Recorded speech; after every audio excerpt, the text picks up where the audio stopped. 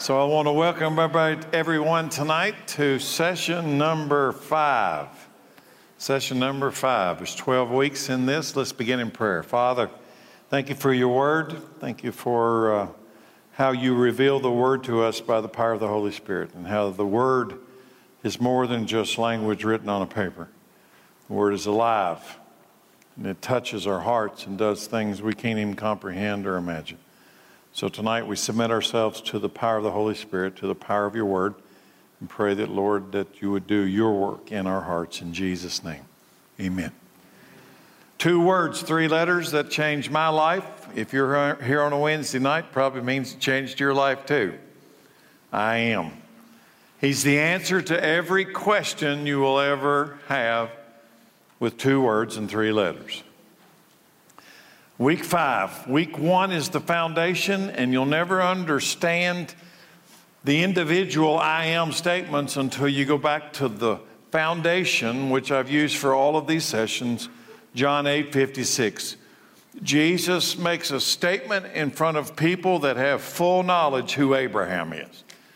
They know Abraham, Isaac, Jacob. Well, they don't know them personally, but they know the history of Judaism. Then Jesus says, your father Abraham rejoiced as he looked forward to my coming. He saw it, my future coming. He's glad. The people said, you aren't even 50 years old. How can you say you've seen Abraham? They need to get that sentence. That sentence means they're assuming that Jesus is saying, I know Abraham personally. How can you? Because he's 2,000 years before Christ. Jesus answered, I tell you the truth, before Abraham was even born, I am. At that point, they picked up stones to throw at him. Jesus is hidden, and he left the temple. Is Jesus who he says he is? If you're having trouble with the follow me part of Jesus, I always thought Christianity is this simple concept. It's not simple, but it's as simple in this perspective. There's a man that died, and he went in the grave. And on the 3rd day, he stood up and walked out of the grave and turned around to the world and said 2 words, follow me.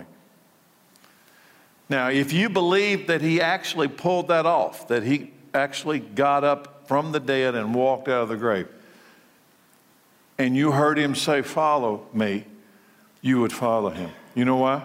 Because everybody's got one of those graves out in front of them. And that means there's a back door to a grave. There's an escape hatch. You can get out of this thing. Follow me. In the Gospel of John, Jesus then announces 7 I am statements. I am the bread of life. I am the light of the world. I am the gate. Those we've already covered. Tonight, I am the good shepherd. Now, it's interesting to me that tonight's I am the good shepherd is immediately the very next verse after he has announced he's the gate. So in chapter 10, he's announced I'm the gate, and now in chapter 10, just a continuation of that same storyline, he says this starting in verse 11. I am the good shepherd. The good shepherd sacrifices his life for his sheep. A hired hand will run when he sees a wolf coming. He will abandon the sheep because they don't belong to him, and he isn't their shepherd. And so the wolf attacks them and scatters the flock. Anybody seeing where this is going? There's a wolf, and there's a sheep, and there's a shepherd. We all know the story. There's a wolf, there's an adversary, there's sheep, that's us, and there's a shepherd, a good shepherd. Verse 13, the hired hand runs away because he is working only for the money. He doesn't really care about the sheep. I am the good shepherd.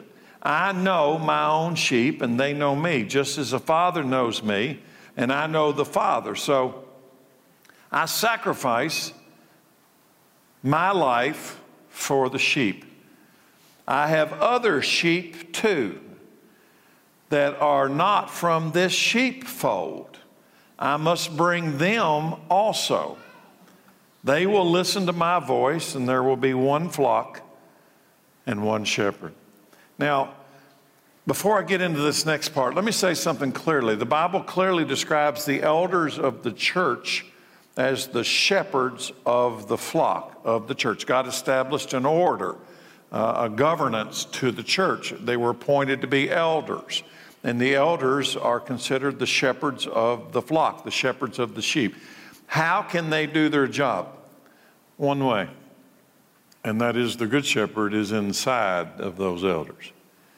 If the good shepherd lives inside of those appointed elders, then they have received the power through the good shepherd to be the shepherds of the flock.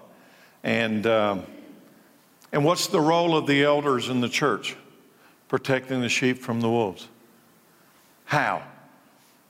Because the good shepherd lives inside of the shepherds. Now, I just kind of threw this in there because I've always thought, I was watching a TV program years ago, an interview back when President Obama was president of the United States, and he had this very famous pastor from a church in Chicago, Jeremiah Wright, and he was being interviewed about Islam and his position on Islam, and somebody asked him a question about Islam. Are they saved the same as Christians? And he quotes this verse 16. I was watching the interview when he quoted verse 16. He quotes Jesus when he says, I have other sheep too that are not in this sheepfold. I must bring them also. They will listen to my voice, and there will be one flock with one shepherd. Now, his position was that is a specific reference to Islam, to Muslims. I would strongly disagree with that position because Islam doesn't connect to Christianity in any way, shape, or form. What that is a reference to is Gentiles in general, not Islam specific. Now, he said it was a reference to Islam.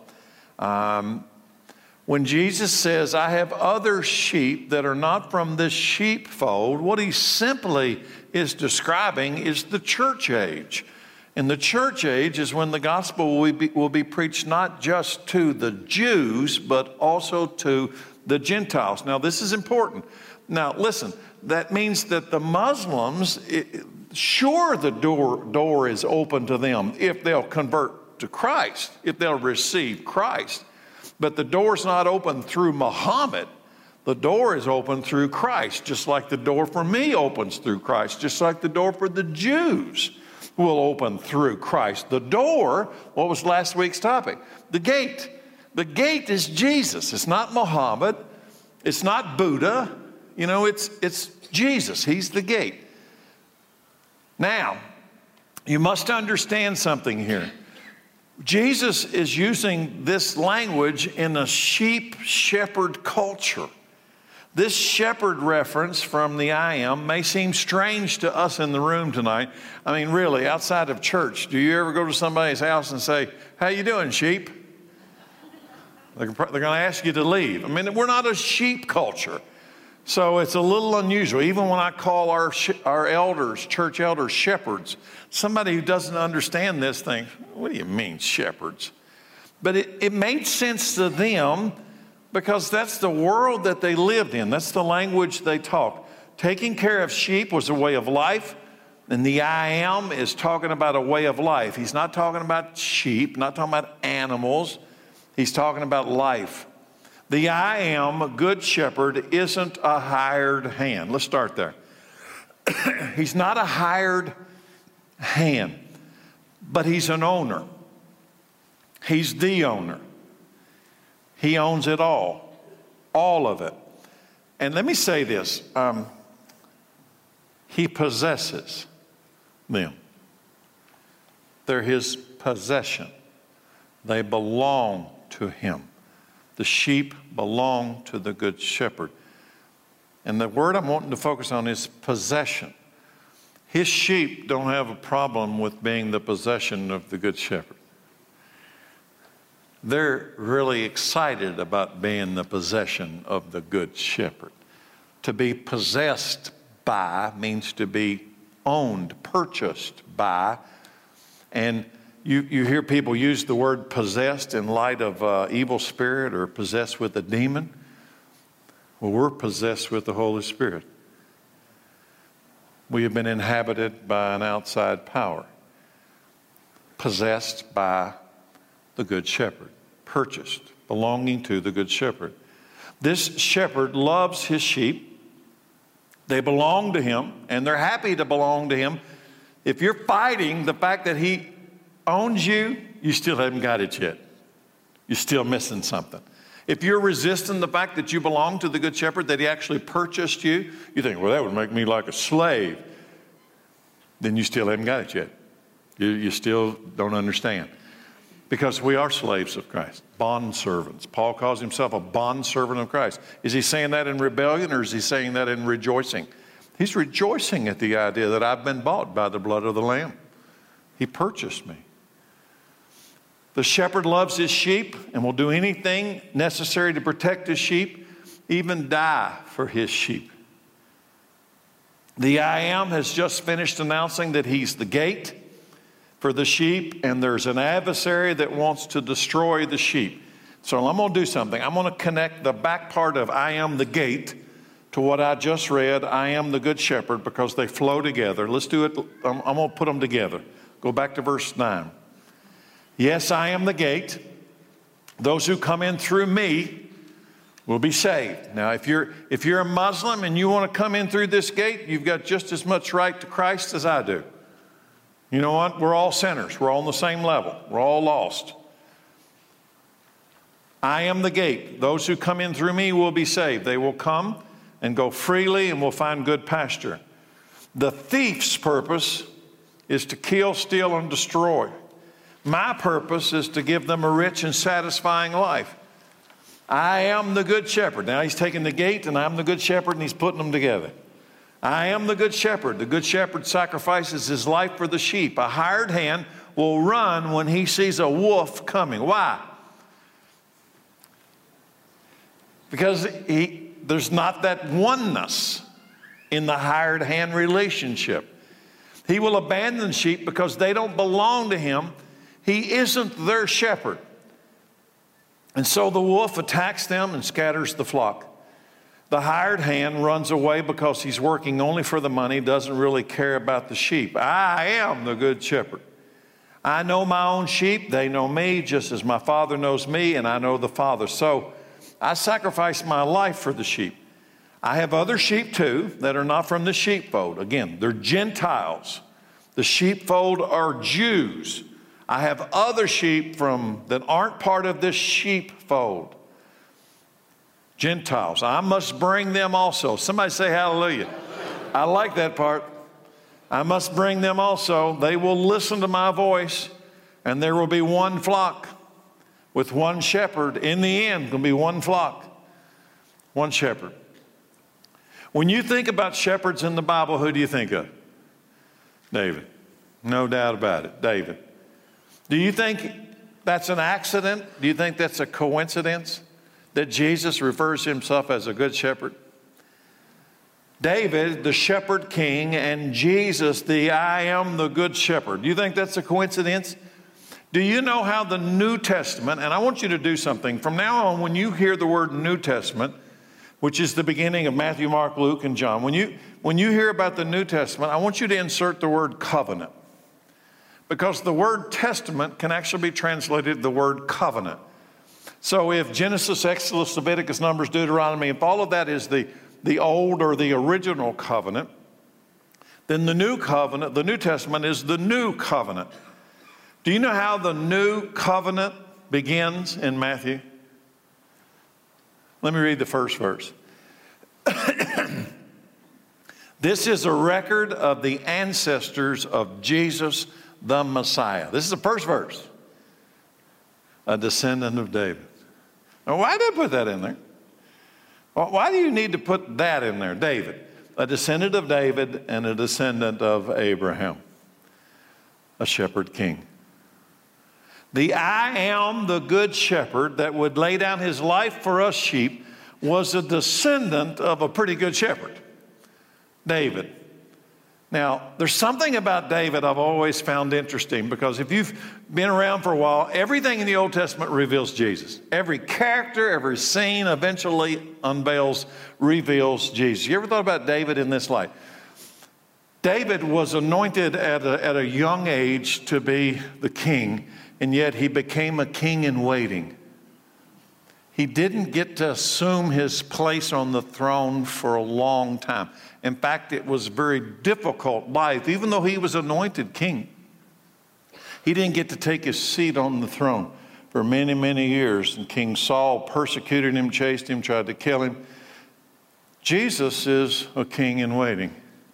Not only do they both carry this shepherd king title, but they share this idea that they're anointed, their calling, their announcement came early, and yet it was a long time before they're going to take the authority that belongs to them. Anointed but waiting. Now I'm going to tell you, Jesus is the king. David, when he was hiding in that cave, he was also anointed as king, but it wasn't the time that he would begin to reign as king. Jesus is king right now. He's the King of Kings and Lord of Lords. And one day, maybe soon, he will come to reign. He's a king in waiting. David, Jesus, shepherd kings, a time of waiting. Matthew records the genealogy of Jesus from King David, and Jesus himself refers to David in a remarkable encounter between the I Am, between himself and the religious Pharisees. I want to read that to you, and what am I trying to do? Jesus says, I am the good shepherd. Matthew begins with the shepherd king that produced Jesus in the human lineage. So that Jesus is making this connection between David and himself. So then he tells this story. Verse 41. Then surrounded by the Pharisees, Jesus asked the religious Pharisees a question. What do you think about the Messiah? Whose son is he? Oh, I love it when Jesus does this. Because he knows that they don't believe that he is who he says he is, okay? He knows that. So he just puts this question out there. They all love David, okay? The Pharisees love David. They love Moses. They love Abraham. They love all these people they don't know, okay? But they don't love Jesus, who's standing next to them. So the Messiah, whose son is he? They replied, you think they don't know the Bible? He's the son of David. You know what? Because it's in the Bible. He's the son of David. Jesus responded, then why does David, speaking under the inspiration of the Spirit, call the Messiah my Lord? How many of y'all have ever looked at your kids and called them my Lord?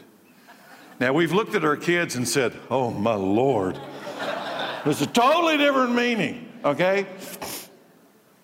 Then why does David, under the inspiration of the Holy Spirit, call the Messiah my Lord? You wouldn't do that to your kid, would you? For David said, the Lord said to my Lord, sit in the place of honor at my right hand until I humble your enemies beneath your feet. Here's the bottom line. Verse 45, since David called the Messiah my Lord, how can the Messiah be his son? Now, I want you to use your imagination, the Pharisees, all these religious smart guys, and suddenly they're not very happy because there's not a one of them can answer that question. You know why? They don't know who I am is. He's the answer to every question we'll ever ask. 2 words, 3 letters. I am. Jesus could have answered the question. Jesus could have stepped in right there and said, I am. It's me. No one could answer him. After that, no one dared ask him any more questions. Do you see what Jesus is doing here? He is doing what he already did earlier. He's announcing, I am before David. Now, how did we start tonight? I am before Abraham. How can you're not even 50 years old. How can you say you know Abraham? That's 2,000 years ago. How? Now he's saying I am before David. How can the son of David be before David? How can the son of Abraham, how does Matthew begin? The Gospel of Matthew that we read today as the New Covenant. How does it begin? Jesus, the son of David, the son of Abraham. How can the son of David be before David? That's not how it works. How can the son of Abraham be before Abraham? I'll throw a third one in there, John the Baptist. John the Baptist predates Jesus by 6 months, right? And yet he says what? The one who comes after me is before me, existed long before me, right? So obviously Jesus was not John the Baptist's son, but it's the same thing. John 8:57. The people said, you aren't even 50 years old. How can you say you've seen Abraham? I tell you the truth, before Abraham was even born, I am. Only if he is the I am can he answer these questions. Abraham knew God, and God revealed himself to Abraham. Jesus says, and that made Abraham happy, because Jesus says, Abraham saw it and was glad. He rejoiced in me 2,000 years ago. Abraham saw it and was glad. David, so what can we say? Abraham, in some way, knew the Christ. God had revealed the future Christ to Abraham. What about David? Well, I just read to you that the Lord said to my Lord, where'd that come from? Where's it coming from? So Abraham has encountered Christ. David has encountered Christ. Well, how's that possible? You aren't even 50 years old. David and Abraham are centuries before you. So here's where I want to go. David knew something. He knew God, and God revealed himself to David. I can't tell you how he did all of it. I don't know. But David reveals something in the most quoted psalm in the Old Testament. What did David know that you and I need to know today about the I am? If you're having a hard time with the follow me part of Jesus, maybe tonight, let me give you this. Maybe you need to know about Jesus what David knew about Jesus. So I want to do something. It was years ago, I read this psalm like I'm about to show you tonight, years and years and years ago. And once you get what I'm about to show you, and here's why. David knew something. And once he knew it, I think he was forever changed about himself and the future. What did he know? He wrote it in the 23rd Psalm. The Lord is my shepherd. Now listen, how many times have you read that and you didn't read it like that? No, he's my shepherd. Everything I'm about to read to you in the rest of the 23rd Psalm is predicated on my shepherd. If he's not your shepherd, you can throw the rest of it away. But what David knew is because he's my shepherd, something happens. So I want you to put the words, I put them in there in italics, showing you what it now produces. Everything starts with my shepherd. The Lord is my shepherd. What does that mean? I am in a relationship with him. I have all I need. What that means is he is enough. He lets me rest in green meadows. There's the rest that every one of us would like to have. He leads me beside peaceful streams. There is the refreshment I receive in my life. He renews my strength. There is my healing. He guides me along right paths. There's my guidance. Bringing honor to his name. There's my purpose. Even when I walk through the darkest valley, there's my testing. There's my strength. I will not be afraid. There's my protection. For you are close beside me. There's his faithfulness. Your rod and your staff protect me and comfort me. There is his discipline. You prepare a feast for me in the presence of my enemies. There is my hope. You honor me by anointing my head with oil. There is my consecration. My cup overflows with blessings. There is my abundance. Surely your goodness and unfailing love will pursue me all the days of my life. There is the blessing. And I will live in the house of the Lord. There is my security forever. There is my eternity. Have you ever read Psalms 23 like that? It all begins with what? My shepherd. What's Jesus do?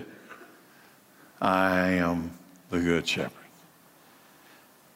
He produces a relationship, enough, rest, refreshment, healing, guidance, purpose, testing, strength, protection, faithfulness, discipline, hope, consecration, abundance, blessing, security, and eternity. Anybody in the room say, not interested? Yeah, you are. The question is, where are you going to go try to get it? Somewhere else? The truth is, it is in your best interest to make the I am good shepherd my shepherd. It is to my best interest and yours. John 17:3. This is the way to have eternal life. What? To know you. One of the simplest, most powerful verses in the Bible is John 17:3. And this is the way to have eternal life. Answers every question. To know you. What's that? My shepherd. As my shepherd. Who doesn't want these 17 things in their lives? The good shepherd, the I am, came to bring them to us. 17 things announced by David about the I am. 28 generations before the I am was born in Bethlehem. You know how I know that? The I am told me. Did I mention the I am is also the Word? In Matthew 1:17, what's Matthew 1:1? Jesus Christ gives the genealogy, what? He's from Abraham, he's from David, and he's from Abraham. So go down to verse 17, it says this. This is after all the genealogies of Christ are listed. All those listed above include 14 generations from Abraham to David, 14 generations from David to the Babylonian exile, 14 generations from the Babylonian exile to Messiah. Anybody see a plan here? You think, well, isn't that a coincidence? 14, 14, 14. Abraham to David, 14 generations. David to the Babylonian exile. The height of Israel was when? David. The height of Israel's world power, the land that they covered, was during King David to the fall of Israel. 14 generations. And from the Babylonian exile to the birth of Christ, the birth of the I am, 14 generations. Biblical genealogies show, listen carefully, church, biblical genealogies show about 2,000 years between Adam and Abraham. Those same genealogies show about 2,000 years between Abraham and Jesus. And now we have what? About 2,000 years between Jesus and now. 2,000, 2,000, 2,000. I'll ask you a question again. Anybody see a plan developing here?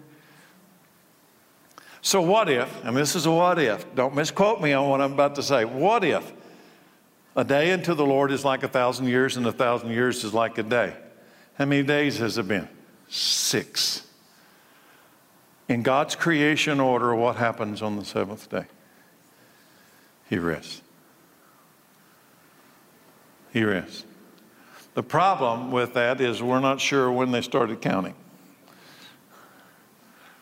Now, there's a lot of people, I'm probably one of those, that lean in the direction that in God's prophetic calendar, when the full 6 days of His created world finds its completion, He will rest. He will reign. And what is the promise and revelation after the 6th day is completed? A 1,000-year reign of Christ on this earth. You can't make that up.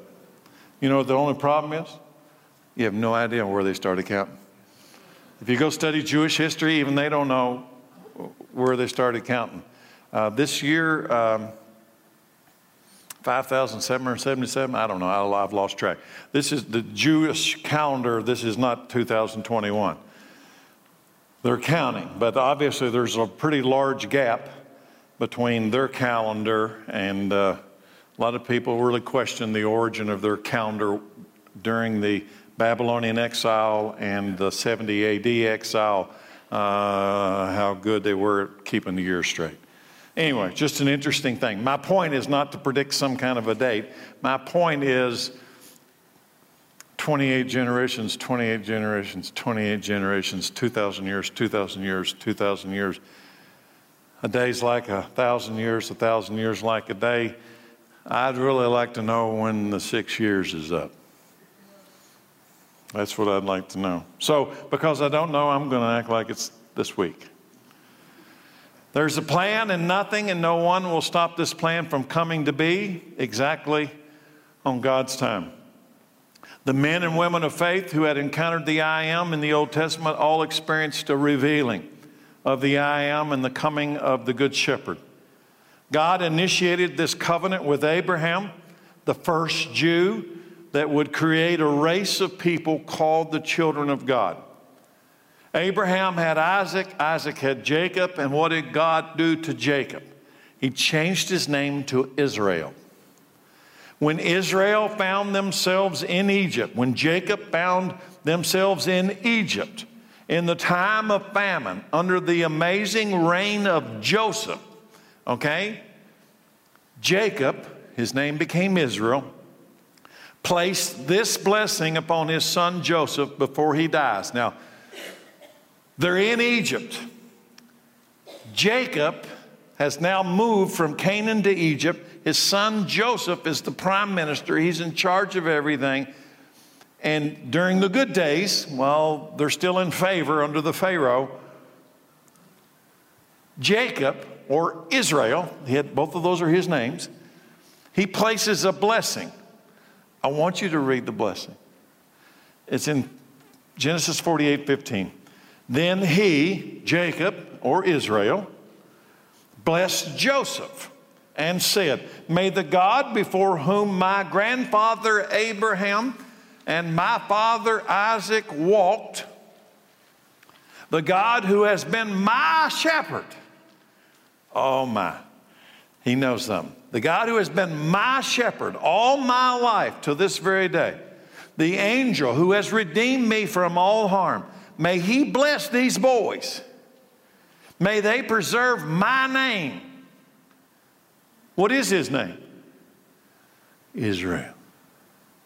May they preserve my name and the names of Abraham and Isaac, and may their descendants multiply greatly throughout the whole earth. Now, I'm going to ask you tonight, how good is that blessing?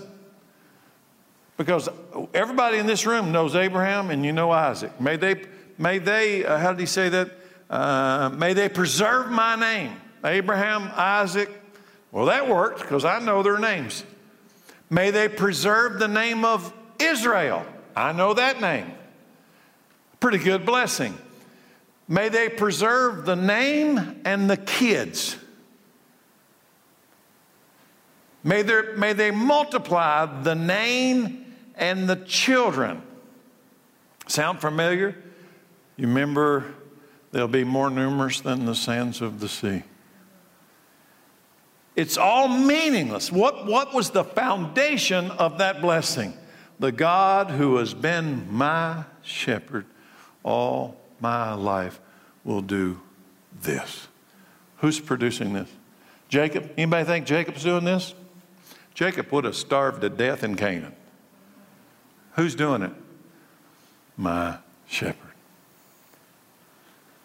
Do you know him?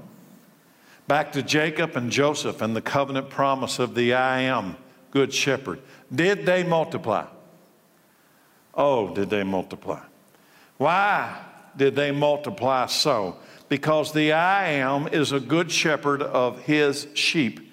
The book of Exodus opens with this detail of the I Am's great plan to multiply his sheep, to multiply his children supernaturally. Everything began, this blessing. well, I'm about to read it to you. I think there were 70 of them when they get into Egypt. 70. 70. That's not, I've got that many people come to our family reunion. So that's not huge, right? Exodus 1:1. These are the names of the sons of Israel, that is Jacob, who moved to Egypt with their father, each with his family. Reuben, Simeon, Levi, Judah, Issachar, Zebulun, Benjamin, Dan, Naphtali, Gad, and Asher. In all, Jacob had 70 descendants in Egypt, including Joseph, who was already there. Now, that's not a great big family.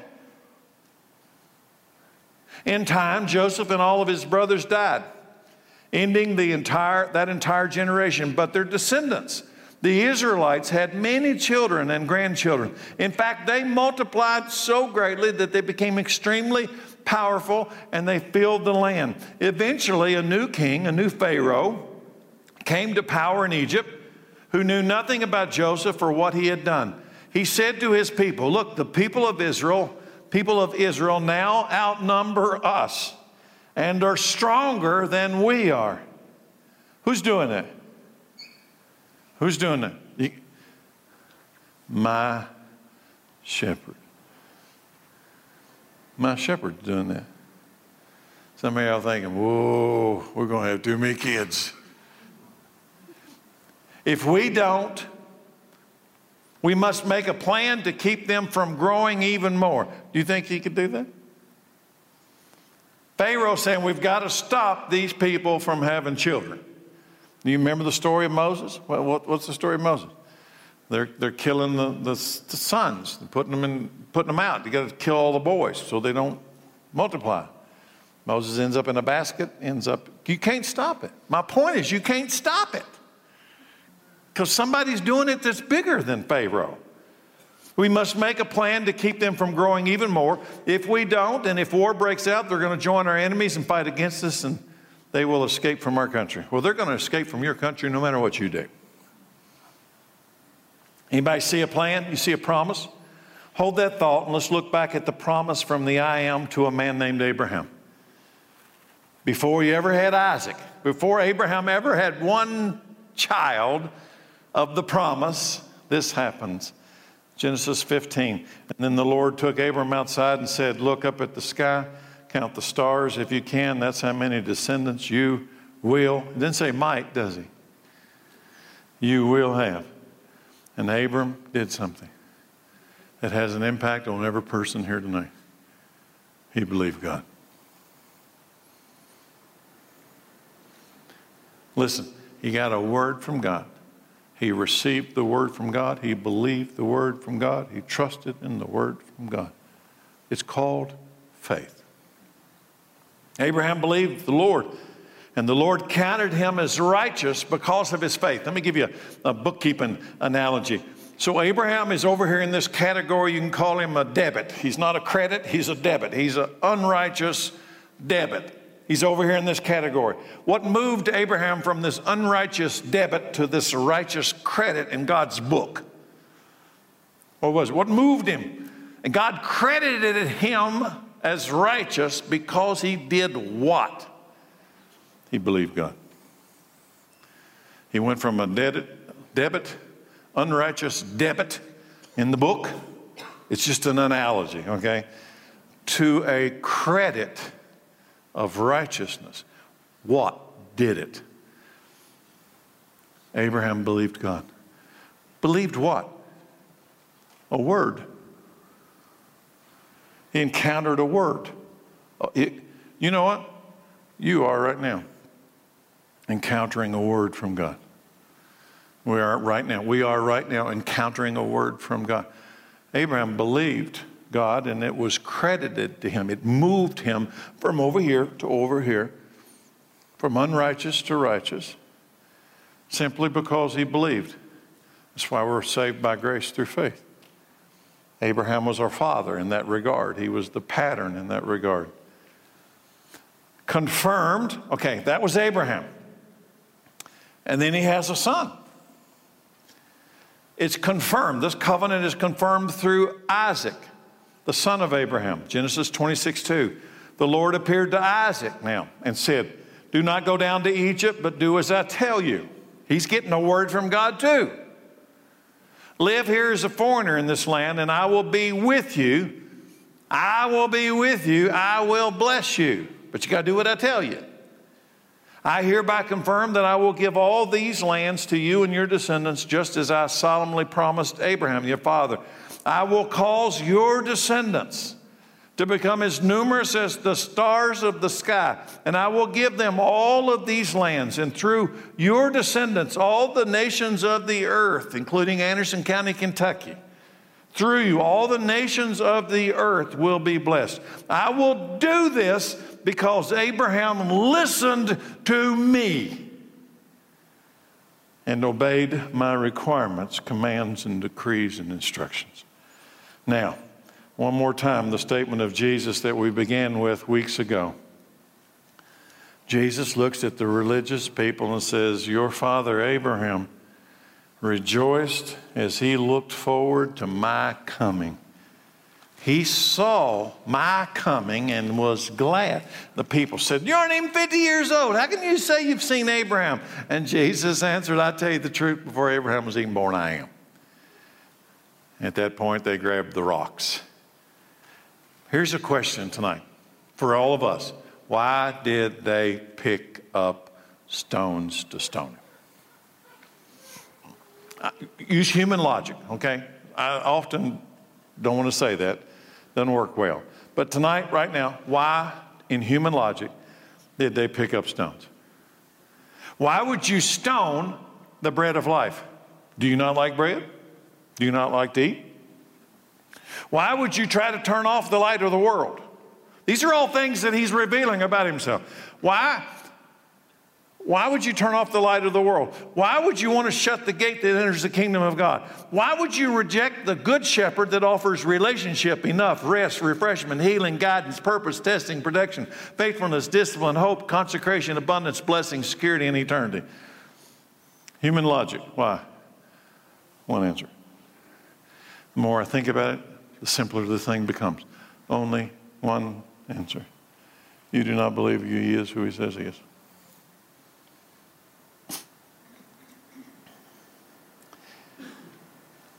And most people don't today either. Believe what? Jesus is I am. He is before Abraham. He's before David. He's before creation itself. He's the bread of life. He's the light of the world. He's the gate to the kingdom. He is the good shepherd. That's why followers of Christ are called believers. You know, more than any other single title in the New Testament, we are referred to as believers. I'm not going to pretend like that's easy. I'm not doing that because it's not easy. You think it was easy for 100-year-old Abraham to believe that God's promise about having a son? You think that's easy? Was it easy for Joseph to hang out in an Egyptian prison, falsely accused of rape, while God prepared his place as prime minister over the whole nation? You think that was easy?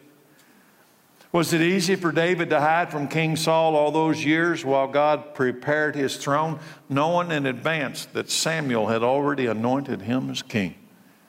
Is that easy? Was it easy for the Apostle Paul to sit in a Roman prison, write all those letters to the churches while he waited for the executioner's sword?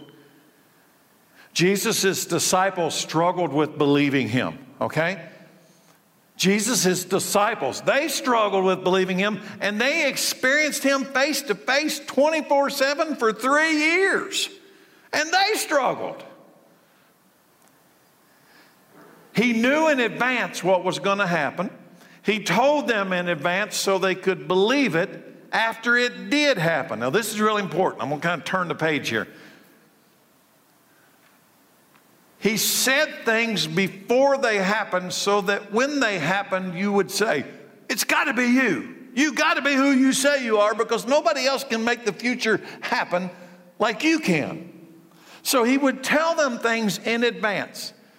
And I need to say this. He's still doing it right now. I know what's going to happen. I just don't know when. I already know what's going to happen. So let me give you an example. John 13:19. Jesus says, I tell you this beforehand so that when it happens, you'll believe that what? I am the Messiah. So what would help them believe he is the I am? If I could tell you something before it happens and then it happens, you'll say, I am. Right?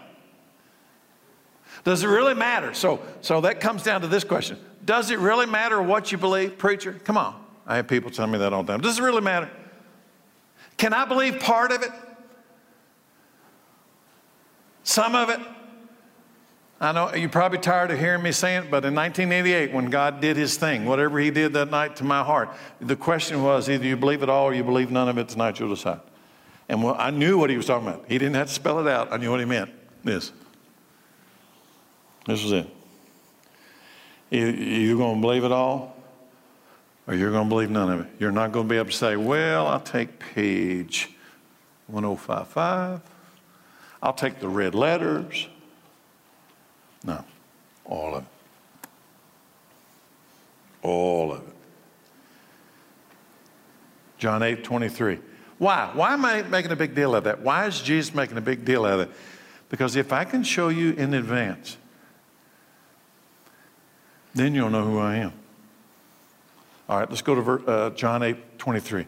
Jesus continued, from now, you are from below, I'm from above. You belong to this world, I do not. That's why I said you will die in your sins, for unless you believe, can I just believe part of it? Unless you believe that I am who I claim to be, you will die in your sins. You know what? That's life and death. That's heaven and hell right there. Is it important that you know who Jesus is? This is eternal life. Unless you believe that I am who I say I am. And he says he's the I am. You will die in your sins. If you die in your sins, what do you think is going to happen? You are forever lost. God's justice requires you to know. God has this sense of justice. And his justice says you have to hear. You have to know. So he tells you in advance. Your free will requires you to decide what you believe. That's your choice. Abraham believed God and it was credited to him as righteousness. I believe that if you believed you were lost and Jesus had the power to save you, I believe that you'd believe in Jesus. Yeah, I do. I believe that if you believed you were lost and Jesus had the power to save you, I believe that you'd believe in Jesus. I do. You see, they knew in advance the purpose of the I am. He told them, but it didn't stick. He told them in advance. I want to prove it to you. This is after the resurrection. After the resurrection. Luke 24, verse 1.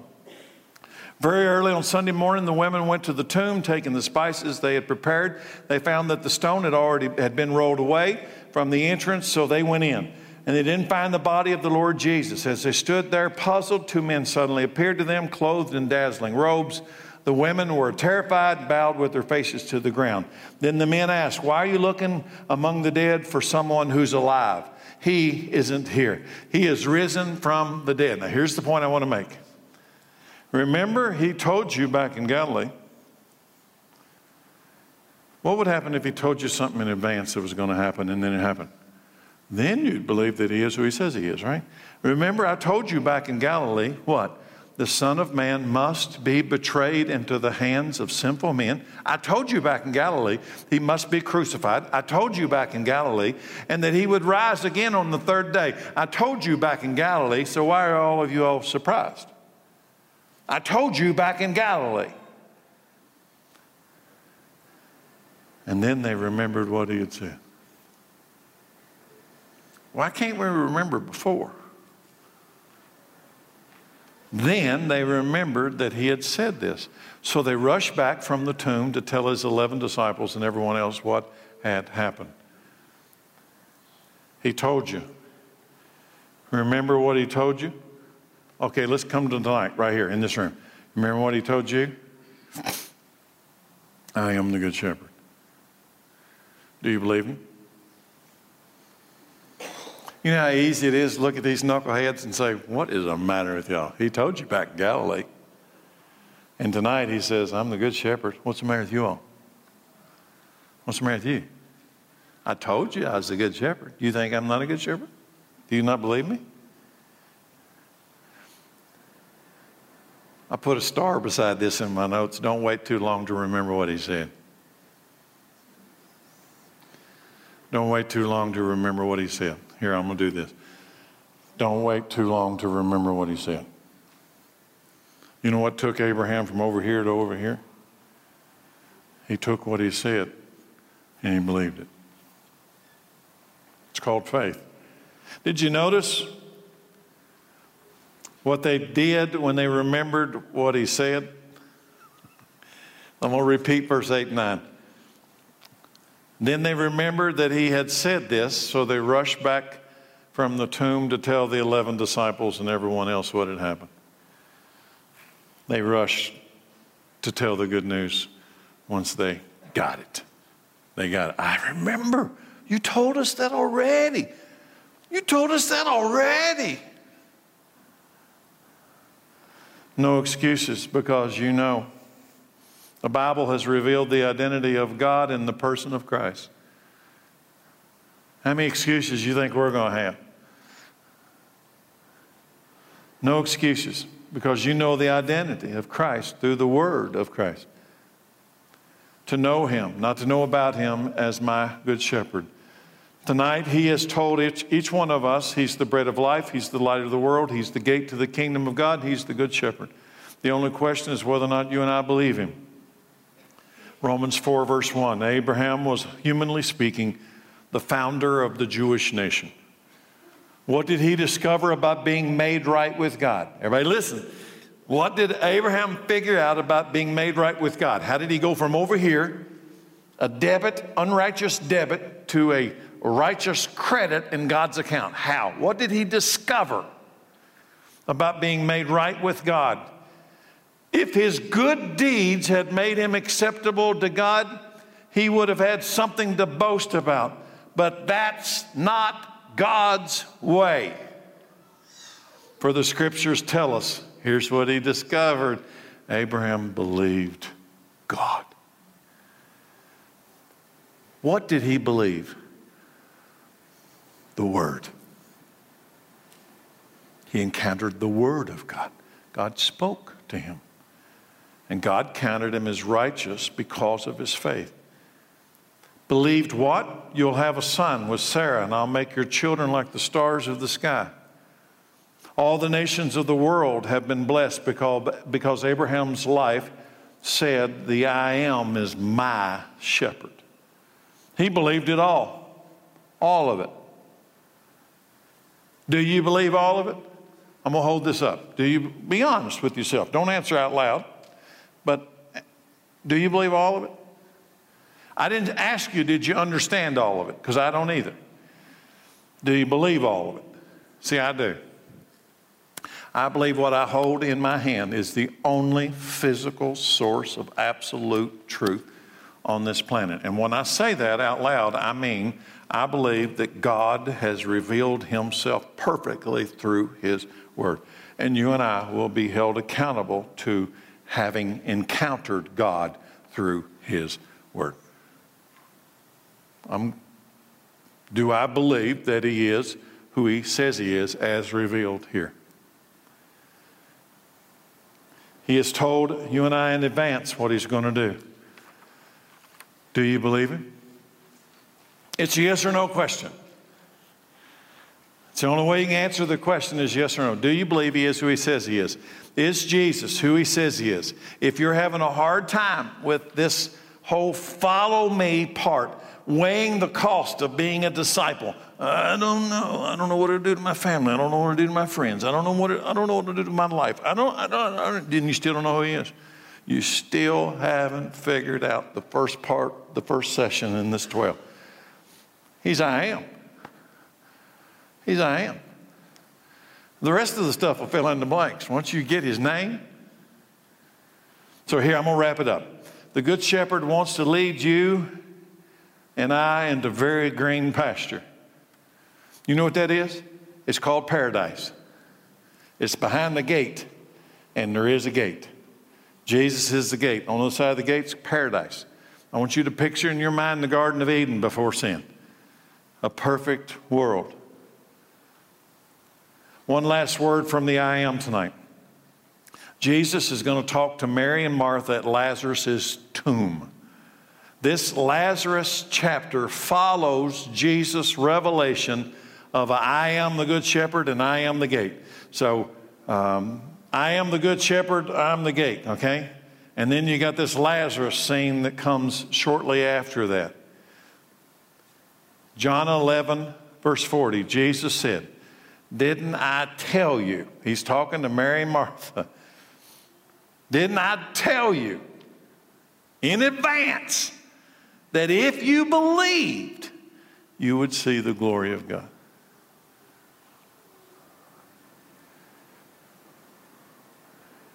I can hear him saying that tonight. Didn't I tell you in advance that if you would believe me, one day you will see the glory of God? So let's flip that over. What if you don't believe him? I believe that if you believed you were lost and Jesus had the power to save you, I believe you believe in Jesus. You know when he said that, you know what he did? He walked over to Lazarus' 4-day dead tomb and said, Lazarus, get out of there. Didn't I tell you that if you believed me, Martha, and didn't I tell you if you believed me, Mary, didn't I tell you, those people watching, if you would believe that what? I am, you'd see the glory of God. Lazarus, come out. I am the good shepherd. Good sheep. Excuse me, the good shepherd sacrifices his life for the sheep. A hired hand will run the hired hand will run when he sees a wolf coming. He will abandon the sheep because they don't belong to him and he isn't their shepherd. So the wolf attacks them and he scatters the flock. The hired hand runs away because he's working only for the money. Doesn't really care about the sheep. I am the good shepherd. I know my sheep, my own sheep, and they know me. Just as my Father knows me and I know the Father, so I sacrifice my life for the sheep. I have other sheep too that are not in this sheepfold. I must bring them also. They will listen to my voice. And there will be one flock, one shepherd. Can you, do you, will you say tonight, the Lord is my shepherd? That famous King Shepherd. Because you know what the end of the 23rd Psalm is? If you can tonight say, if you tonight can say with all confidence, by faith, the Lord is my shepherd, then you've got this promise. Surely goodness and mercy is going to follow you all the days of your life, and you're going to dwell in the house of the Lord forever. Surely. You know what that means? Absolutely, positively. Let's pray. Father, thank you for your word. Thank you for being our shepherd. Thank you for being the gate, the light. Thank you for being the I am. Thank you for being the bread. Thank you for being everything, our very life. Now, Lord, give us faith, supernatural ability to believe all of it, so that we might be used of you to bring glory to your name. In Jesus' name we pray. Amen. Thank you all.